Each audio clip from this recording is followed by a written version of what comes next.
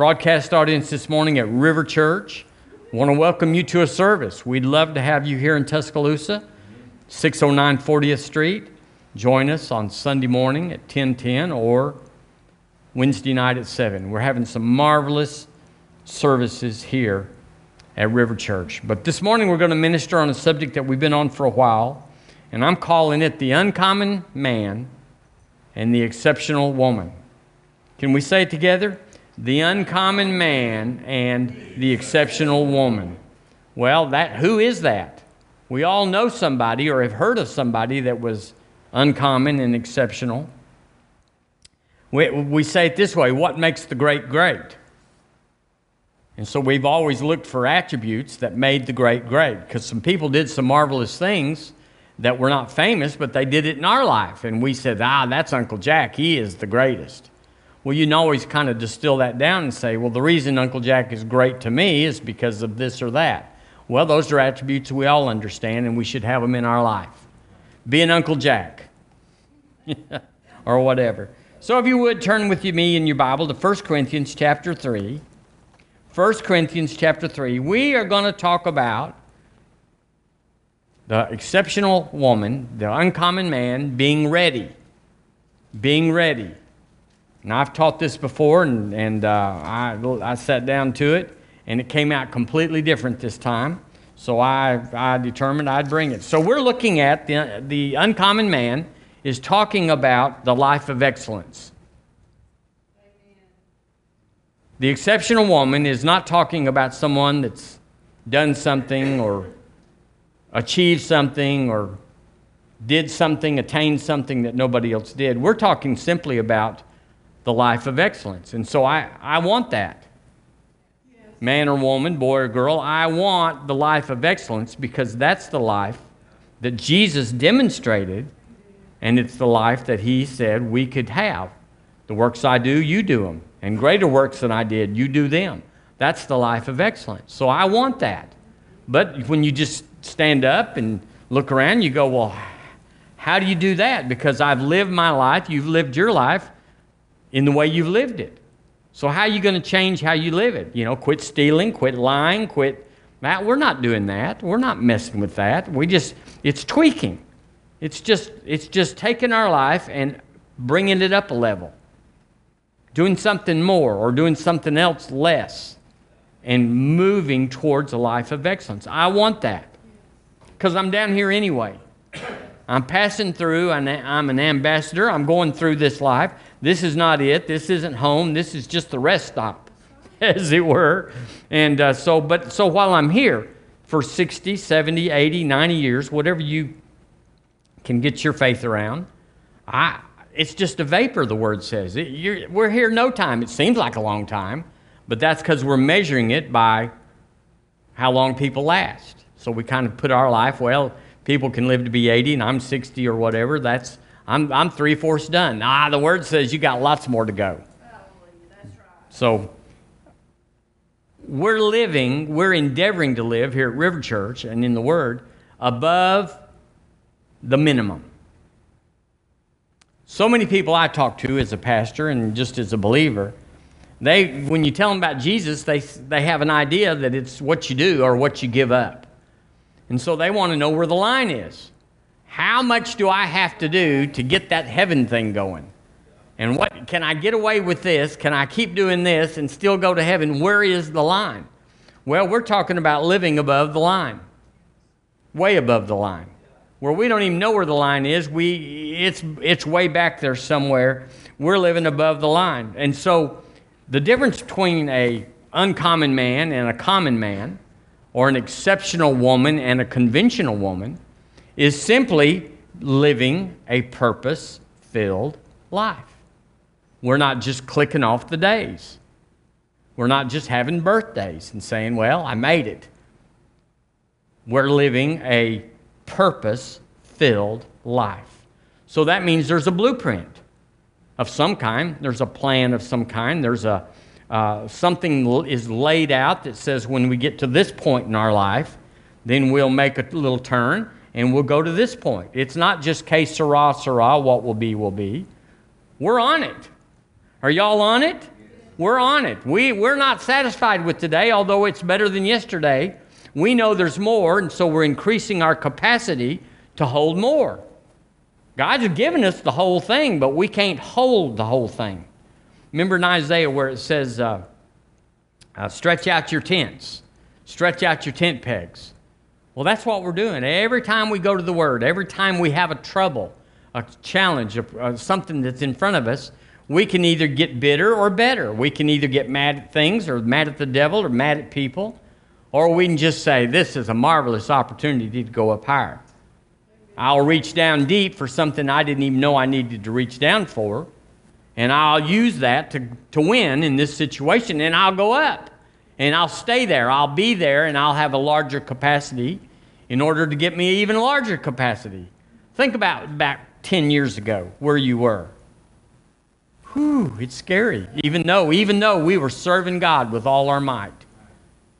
Still, we look back now and go, I was little. I was immature. I was afraid. I was selfish. I was self-centered. Whatever that you had some measure of. 10 years back, it wasn't that great. But even now we go, good as it is, I can have more. I can do more. I can be more. Are y'all there? That's where I am. That's what I want. I don't want to just mark the days off. I wrote down here that the difference between a purpose-filled life and a living on the line life is what you have in your mind. One word I came up with was survive. How many of y'all know are just trying to make it through the weekend? Or make it to the weekend, maybe I should say. Boy, that's a low level of living. Whew. Because you know what comes after this weekend? Another week. I mean, so you just get one nostril above the waves, take a deep breath, and you go back down under for another Monday through Friday till you can get to the weekend. Isn't that pitiful? Survival. I also wrote down exist is the mindset of a lot of people. Just exist. I don't know where we're going. I don't know what we're doing, but we're just existing. We're just down here. We're just like a dog. When we die, we'll get buried. We'll be in the ground. Well, that's how they think. Or at least that's how they live to think. Another word was cope. I think about people that are trying to cope, and they use drugs, they use stuff to knock them out, to distract them, to have pleasure, to go on a trip or something, and they're not really going anywhere, but they're just coping, just so they can maintain living at some level. Another word was endure. I thought of endure. I'm just enduring to the end. Well, that's good if it's the kingdom, but it's not good if you're just trying to get to another day of life. And the last word I came up with was sustain. That you're just sustained. But I want to be more than sustained. I want to increase. And the Lord wants me to increase. And so to whom much is given, or whom much is required, much is given. So he's funding this program. Is that right? He's funding this. He's putting the people in your life. He says he lays help on him who is mighty. So as soon as you know you're mighty, I'm in the kingdom. He's got a call on my life. I'm important. If somebody stood up and they were missing their elbow, they'd say that you're handicapped. You're handicapped without an elbow. Well, it's just an elbow. It's just one joint. I got all these other joints. You're just about gone. Well, that's the way we are when we don't have the whole thing. 1 Corinthians 3:15. Hallelujah. Let's see what the Word says about being ready. 3:15. If any man's work, so he's talking about our lives, what we do on earth, and the end of that, when we go to heaven, your work is piled on. I always think about it a furnace with a conveyor belt. And the Lord, the angel, just piles your life on the conveyor belt, and it just inches, kind of like an airport thing. It just inches towards the fire, and it goes in this chute. This is not how it is. It's just how I think it is. And then it comes out the other end. And there's either a pool of gold, a pool of silver, or precious stones. There's a bunch of stinky ashes.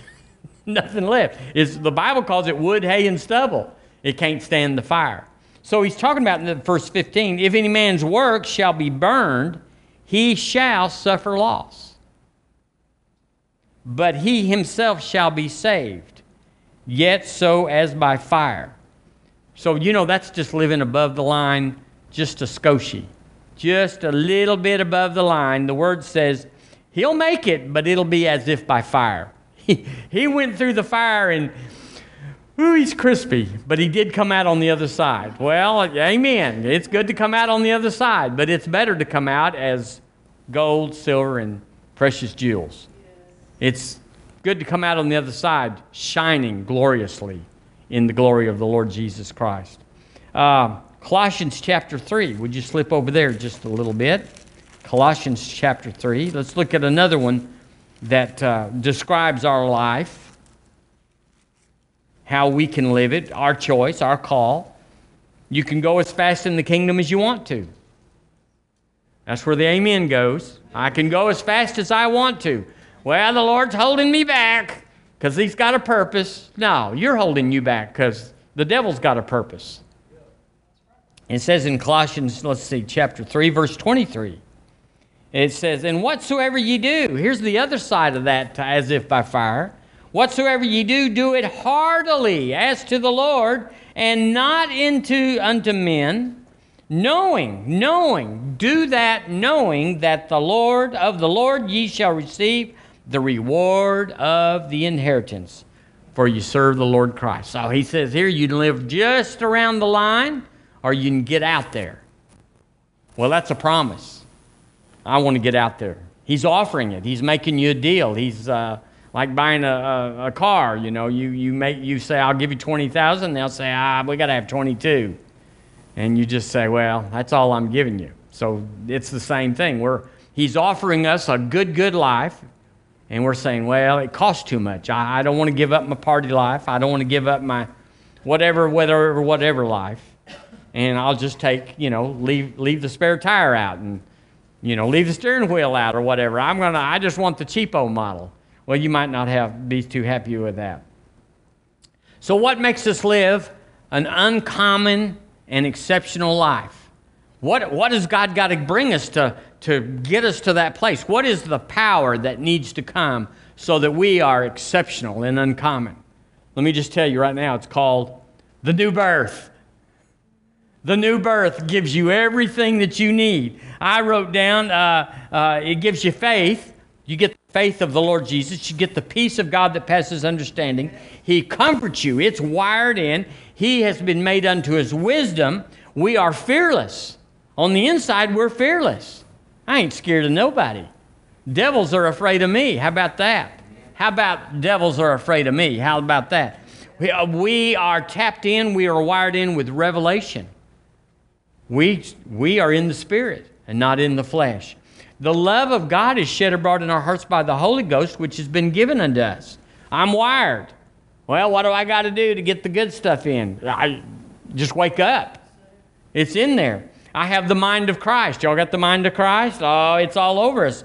I've been made enduring. Enduring. I don't just sustain, cope, or get along. I endure to the end. I have the blueprint of heaven on my life. Y'all got a blueprint? You go, I don't know. Well, you got to pray it out. It's hidden for you, but you got to pray it out. You got to seek for it. I have the body of Christ at the new birth. Let me tell you, this is big. A lot of people don't need Him, don't need the body, but yes, they do. We've got each other. And I'm telling you, that's a wiring. You can't get that until you're born again, the family of God. I have the Word of God. You're indefeatable. If you got the Word of God. I have the Holy Spirit to guide, to comfort, to lead. I am unqualified. I have unqualified acceptance. The Bible says we're accepted in the beloved. Well, you mean when you're good and when you don't do bad? Nope, when you're born again. You're accepted in the beloved. Package. Yay. I wrote down here, I'm failure proof. I cannot fail. The Bible says He will not deny Himself. Well, greater one's in me. He won't deny Himself in me, therefore He won't deny me. Really? All that from the new birth? It goes on. I'm forgiven forever forgiven. Not just what I did. Well, I'm thinking about sinning, so I don't know if God will forgive me. Yeah, He will. He will. There's no condemnation to them which are born again in Christ Jesus. I'm wealthy. Well, how do you get that? Well, you got to give and whatever. No, I'm wired. I'm wired for wealth. I have the framework to be wealthy. Well, what is holding that up? It's the space between my ears. Yeah. It's like, let God in. The Bible says that they limited the Holy One of Israel. They limited him. So that means there was more there to have than they were having. I'm well. I'm healed, whole, and healthy. I'm full, supplied, and wealthy because I'm born again. So I'm already exceptional. Are you exceptional? Are you uncommon? Absolutely. But you have to discover it. Well, how will we know? It's in the Word. Everything I just said and much, much more is right here. It tells us with black ink on white paper what God has done to you and me in the new birth. You're unlimited. You're failure-proof. You already win. He always causes us to triumph. Like always. How much does He like you? Exceeding abundantly above what you can ask, think, imagine, or meditate. Well, God, that's just, I can't even get my head around it. That's right. We have to get our faith around it. We just have to go down here and believe because our head is bonking. The reason we're not there like you think we should be there is because we've believed our head. And our head was pre-programmed to think, you better be good or God's going to get you. Nah, He's not going to get you. He's going to put you over. Hallelujah.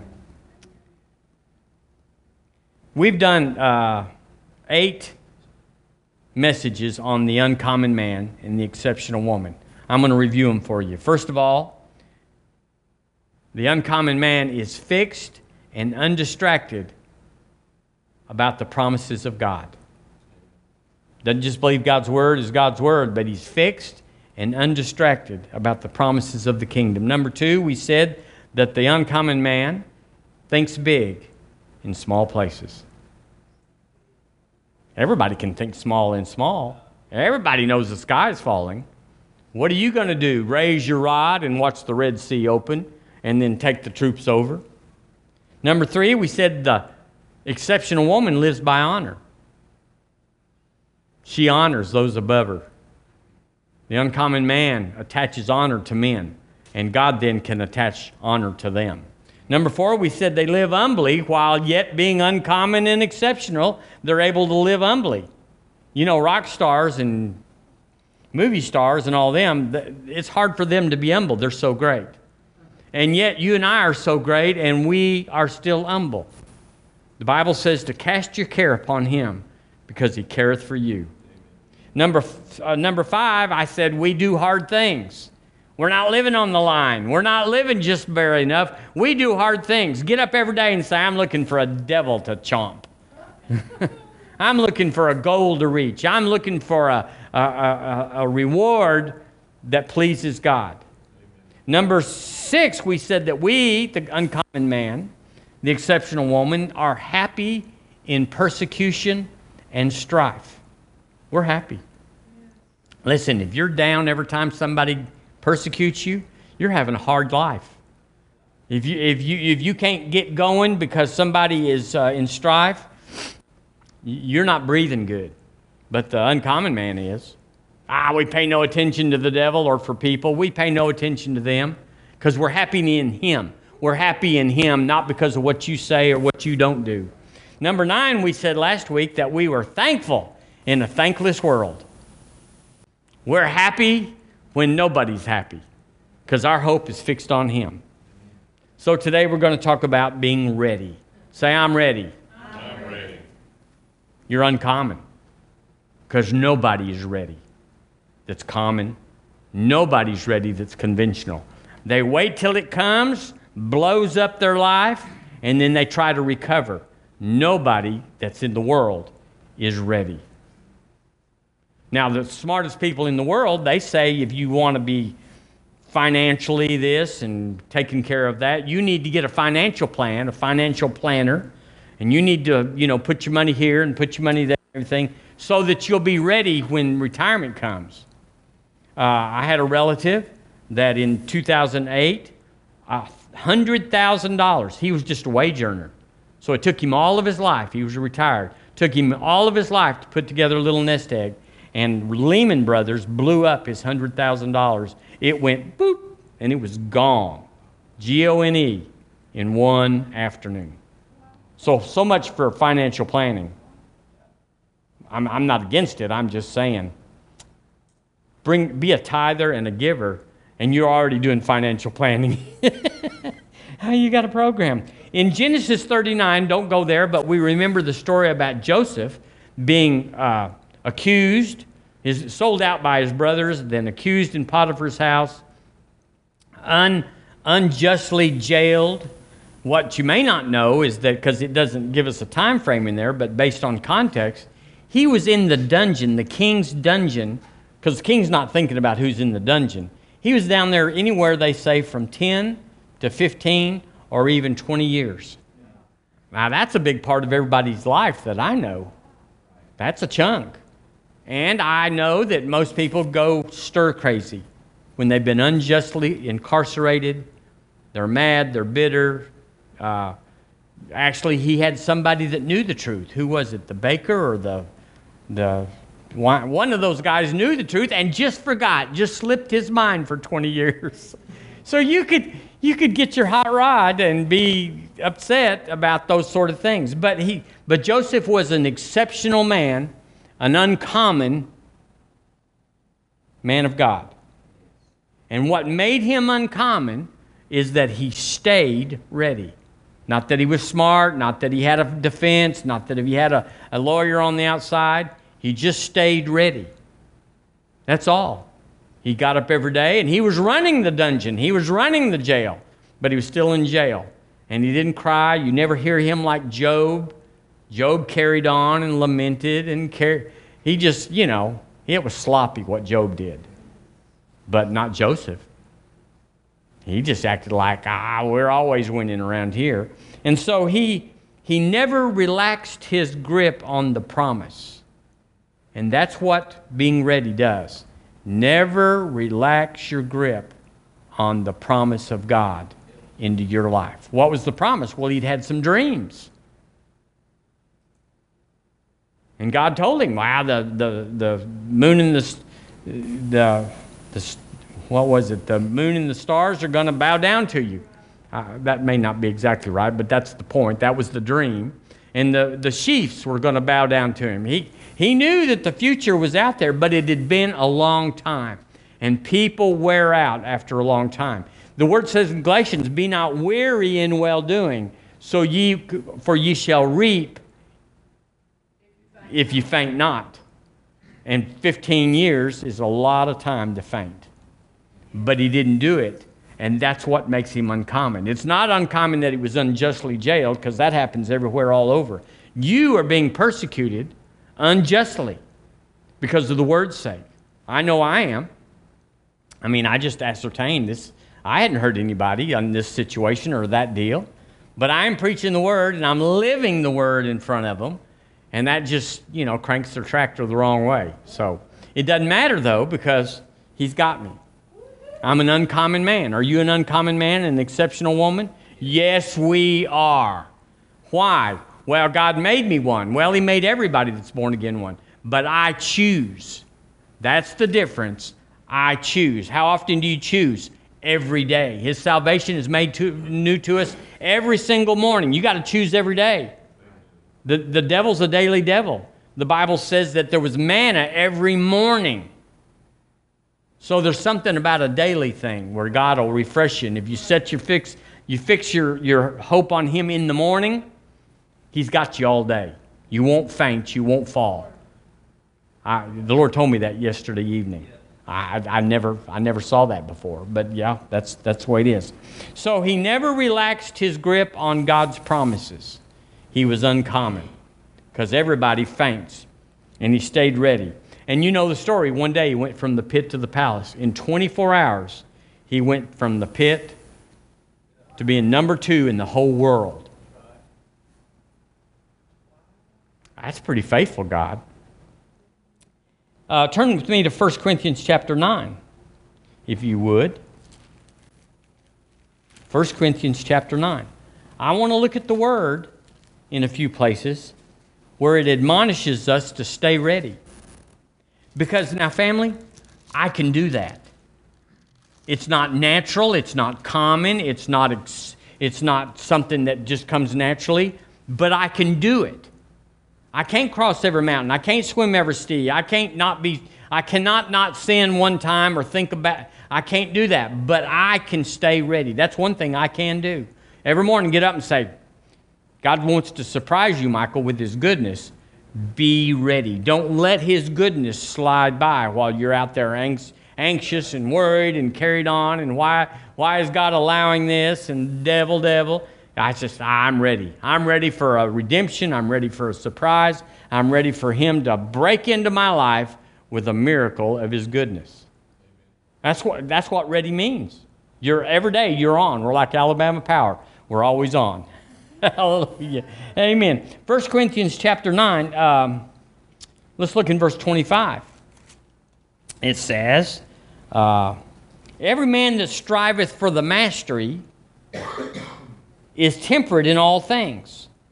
Now, I looked at it in today's English. It says, every athlete in training submits to strict discipline. Did you hear that?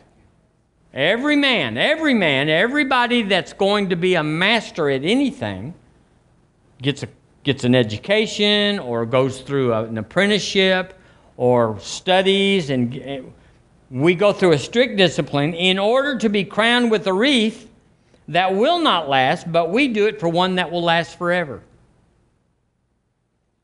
That is why I run straight for the finish line, Paul said.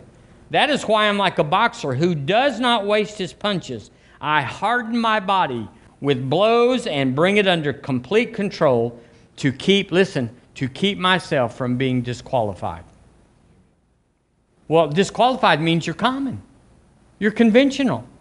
You say, no, I'm uncommon. I'm living the life of excellence.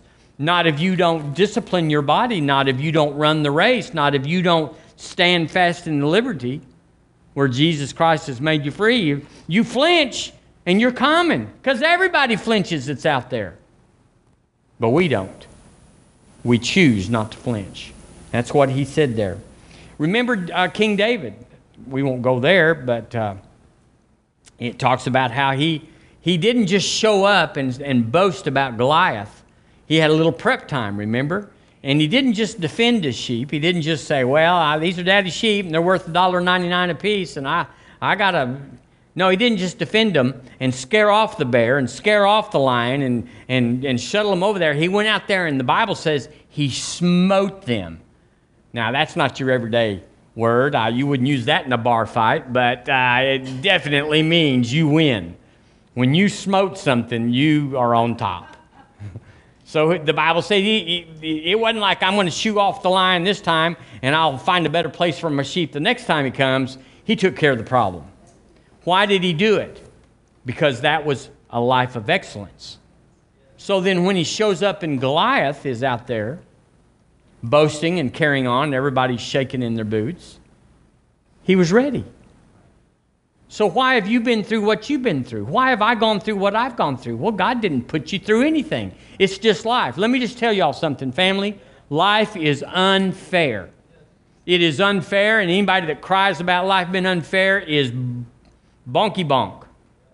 Life is inherently unfair. You buy a car and ride it 100,000 miles, and you go, well, the tires wore out. Well, yeah, that's part of it, and life is unfair. You want a fair life? You got to get over on the promises, because God delivers. He delivers. His word is true, tried and true, and he delivers every time. So Goliath shows up and, makes his boast. You know the story. It's in, I think it's in Genesis 17. It's in chapter 17 of one of the books back there. I don't know why I don't know, but I think it's... And so he shows up, and David is just amazingly bold. That's what a testimony does to you. That's why we read them every Sunday morning. That's why you should read them in the Word, the testimony of God's faithfulness. Because once you translate what happened over here into your life and say, well, God did it for this man and this person, He'll do it for me. Once you make that transaction. It's not just to hear about them. Well, that's real sweet. That's real good. So glad for him. No, you got to transact it saying if he did it, he'll do it. And so that's what David did. He said, what is a lion and a bear? What is this guy? I've already whooped wild animals. This guy's going to stand still. I get to line up and aim for him. The lion was moving around. The bear was running. But this guy's going to stand still, and I'm going to whoop his life. Yeah, amen. See how good I was? Why was David able to whip the Goliath, the giant? Because he was ready. He didn't power down after he, and say, well, I've done a lot. Now, who's done what I've done? I think I'll put it in park. He stayed on all the time. You got to stay on all the time. The hardest thing to stay victorious is not to power down after a victory. The devil slips in behind a victory when you're just exhausted and resting and just going to say, well, I'm going to skip church. We heard about a pastor one time that got up and said, I've been on vacation 3 weeks and I hadn't read the Word in the whole 3 weeks. And everybody gasped. Because you can't do that. And so his ready was ready and he made it through. 1 Peter chapter 4. Can you slip over there for me? 1 Peter chapter 4. This is going to help us. This is going to help us. It's going to keep our ready to know that it changes everything.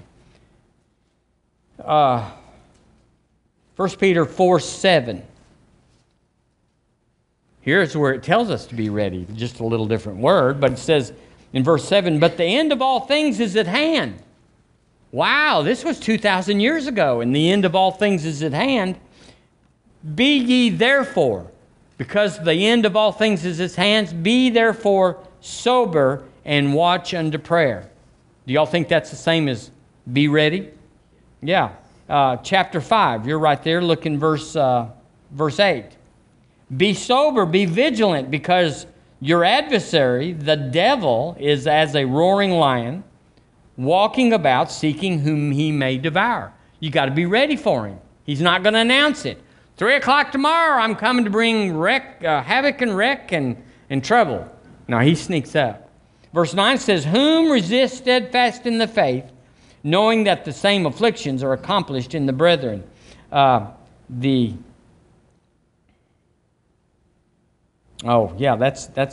be ye therefore sober.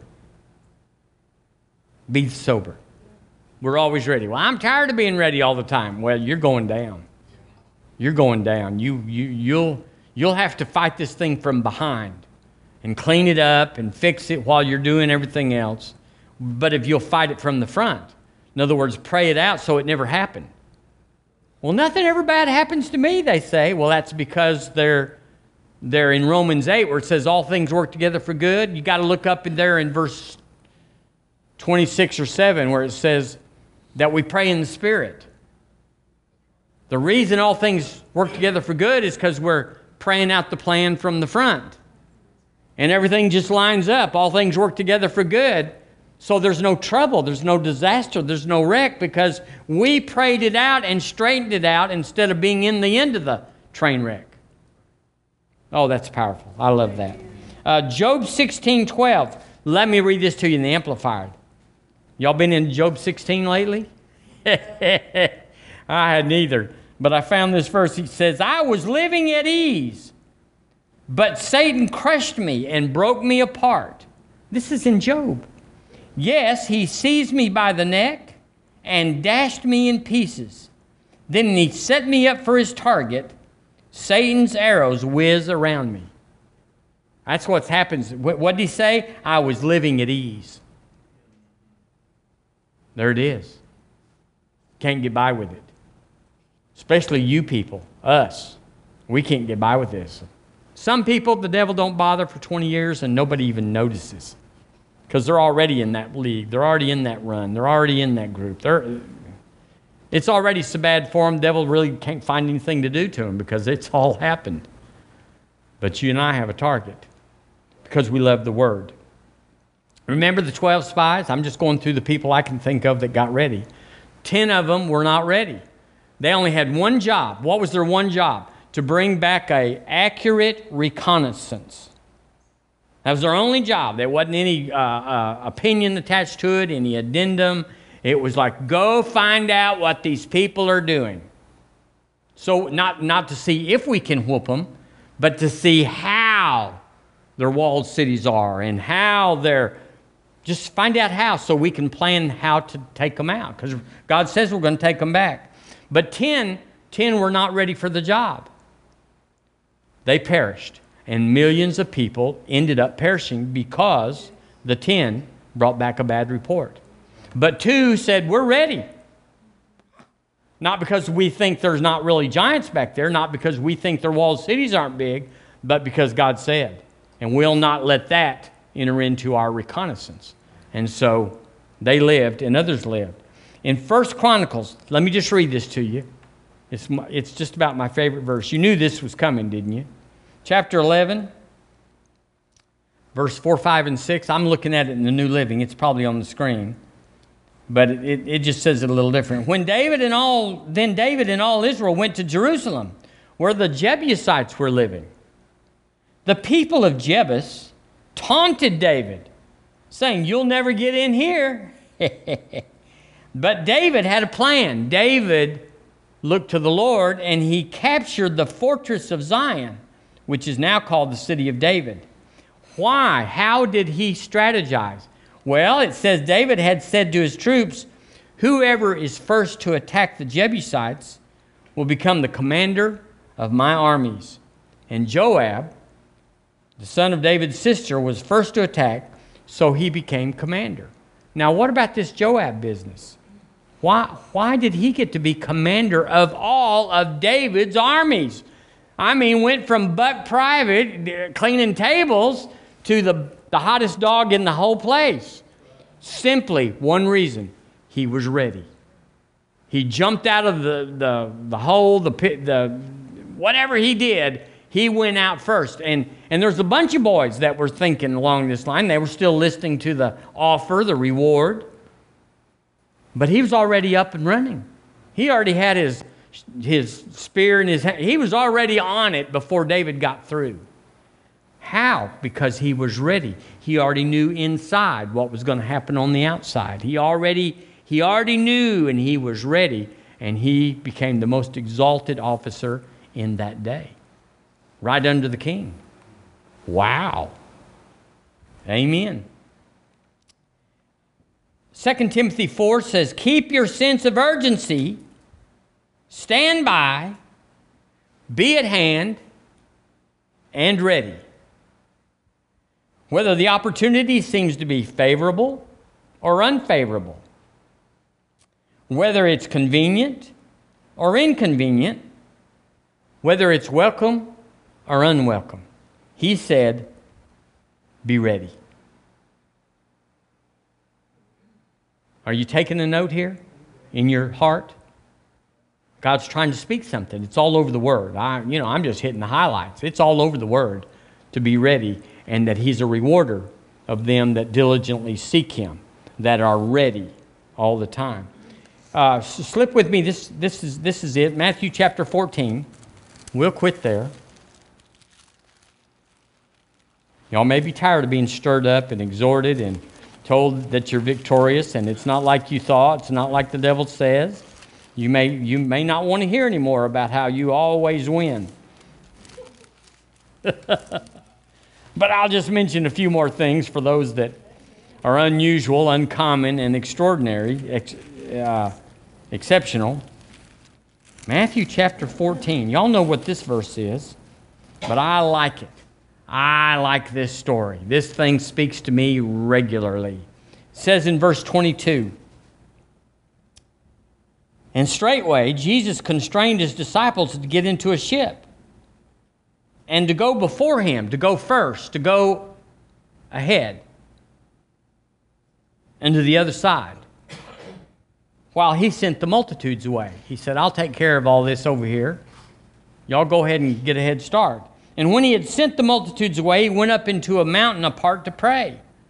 And when evening was come, he was there alone. But the ship, the one that went ahead, was now in the midst of the sea, tossed with waves, for the wind was contrary. And in the fourth watch of the night, Jesus went unto them, walking on the sea. And when the disciples saw him walking on the sea, they said, this is unusual. This is uncommon. This is exceptional. We ain't never seen this before. And to tell you the truth, no one had ever seen it before. And so that says they were troubled because they weren't ready. I don't know if they could be ready, but after following around the Lord Jesus, you could get a little hint that things might be a little supernatural and a little unusual. And they said, it's a spirit, and they cried out for fear. What a bunch of weenies. Cried out for fear. It's the Lord Jesus. He wasn't 8 feet tall, and he wasn't, it was just the Lord Jesus. He just was walking on the water, and it wiped him out. Let me just tell you, if you're not ready, the physical realm will wipe you out. You'll never get to the stuff of the kingdom because the natural stuff will wipe you out. But straightway, Jesus spake unto them, saying, be of good cheer, it is I, be not afraid. And Peter answered and said, Lord, if it be thou, bid me come unto thee on the water. And he said, come. And when Peter was come down out of the ship, he walked on the water. Now, why did Peter get to walk on the water? Because he was ready. He'd already made some decisions inside. He didn't like the other 11. He wasn't analyzing, well, now what if I walk on the water and it doesn't hold me up? Or what if the Lord Jesus forgets who I am? Or what if this kind of water isn't that kind of water? Or whatever. They were still having to enter into a rationale. But Peter had already dealt with that. How did he deal with it? He said, if it's you, bid me come. I want to walk on the water. Or basically he said, I want to go to the other side. How you're going to the other side. Or he said, I want to be a supernatural man. I want to be an uncommon man. And this looks plenty uncommon. I want to be exceptional. There's nothing about this that's conventional. But he had to make it in a snap. He was like Joab. He just jumped up and took his spear and headed off. He was just like Joseph that was in the dungeon. He said, I'm ready for this every day. Every day I get up thinking, this is my day. David is like, who is this uncircumcised Philistine that he should taunt the armies of the living God? He had an attitude. He didn't just get up there and get taunted and then get an attitude. He had one going in. I've seen the bear. I've seen the lion. There is nothing worse that could be out there. Everything is downhill from here. He was ready. And you got to have an attitude. You got to have a bless God, I'm here and things are changing attitude. You got to have a thing that says, now that I've given, my money is different. Now that I've prayed the prayer of faith, turnaround has already happened. I'm ready. There's nothing worse, and let me just say this because I love to say it and I've only got to say it once. There's nothing worse. It is, to me, it's one of the worst things is to have a tithing Christian worry about their money. It is pitiful. It is so weak and so benign and so ungodly, so off the kingdom chart to say, here's my money, I make Jesus Lord, but I don't know if we're going to make rent this week. Shame on you. Either he's pouring out the windows of heaven or he's not keeping any of his promises. He's jacking everything he said just to lure you in and mock you and laugh at you because you believed him. Or he's going to keep every one of them just like he said.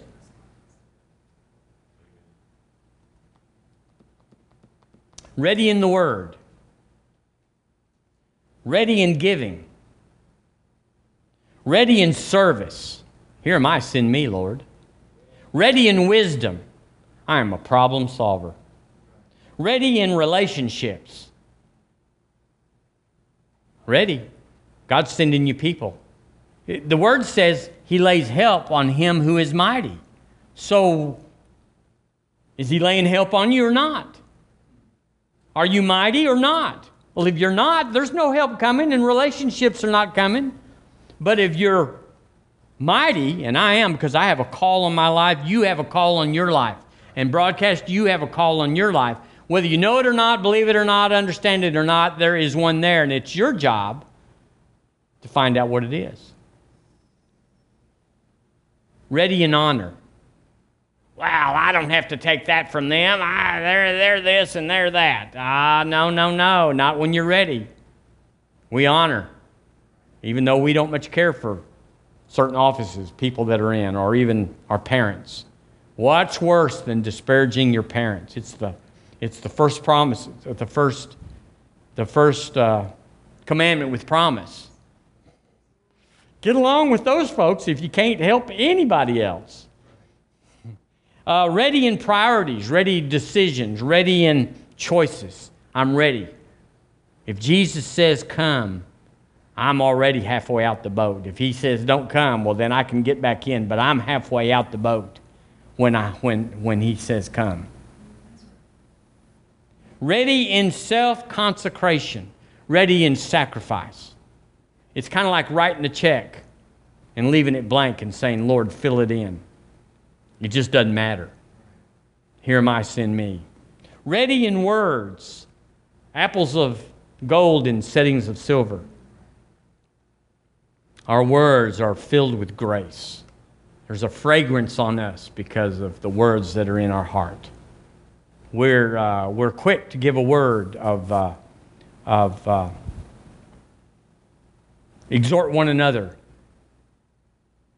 in love to love and good works.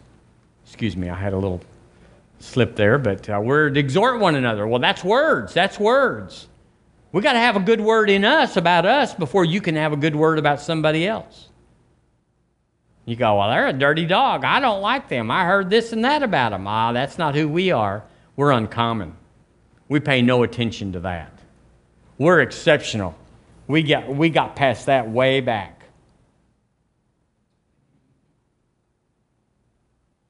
Ready in harvest and revival and gifts of the Spirit. Ready in the move of God. Are you ready for the move of God? What could have happened this morning that would have caught you off like, golly, I can't believe that? We ought to have said, I was expecting it all day. Ready in inspiring and equipping the saints, our friends, to be ready. I'm ready to help somebody else be ready. If you're a parent, that's what you're doing. You're saying, Junior and Missy, we're getting ready. We're ready for the devil to come. No problem, but we know he's going to try. And we're ready for the call of God to come.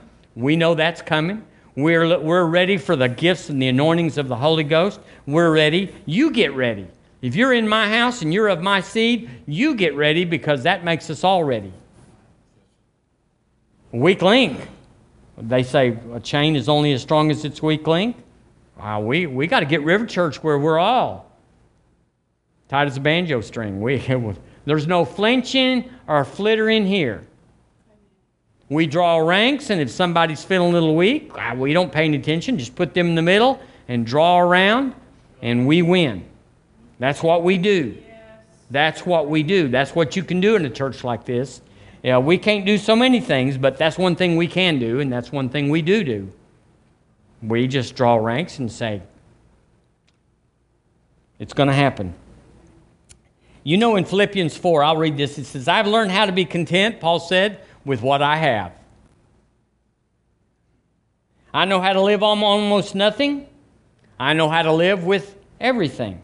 I have learned the secret of living in every situation. Now that's ready. If you are put into a situation that throws your world, that wipes you out, that throws you, that gets you, you aren't ready. Because this world is unfair, and this world is tumultuous. This world is mean. This world is of its God, the devil.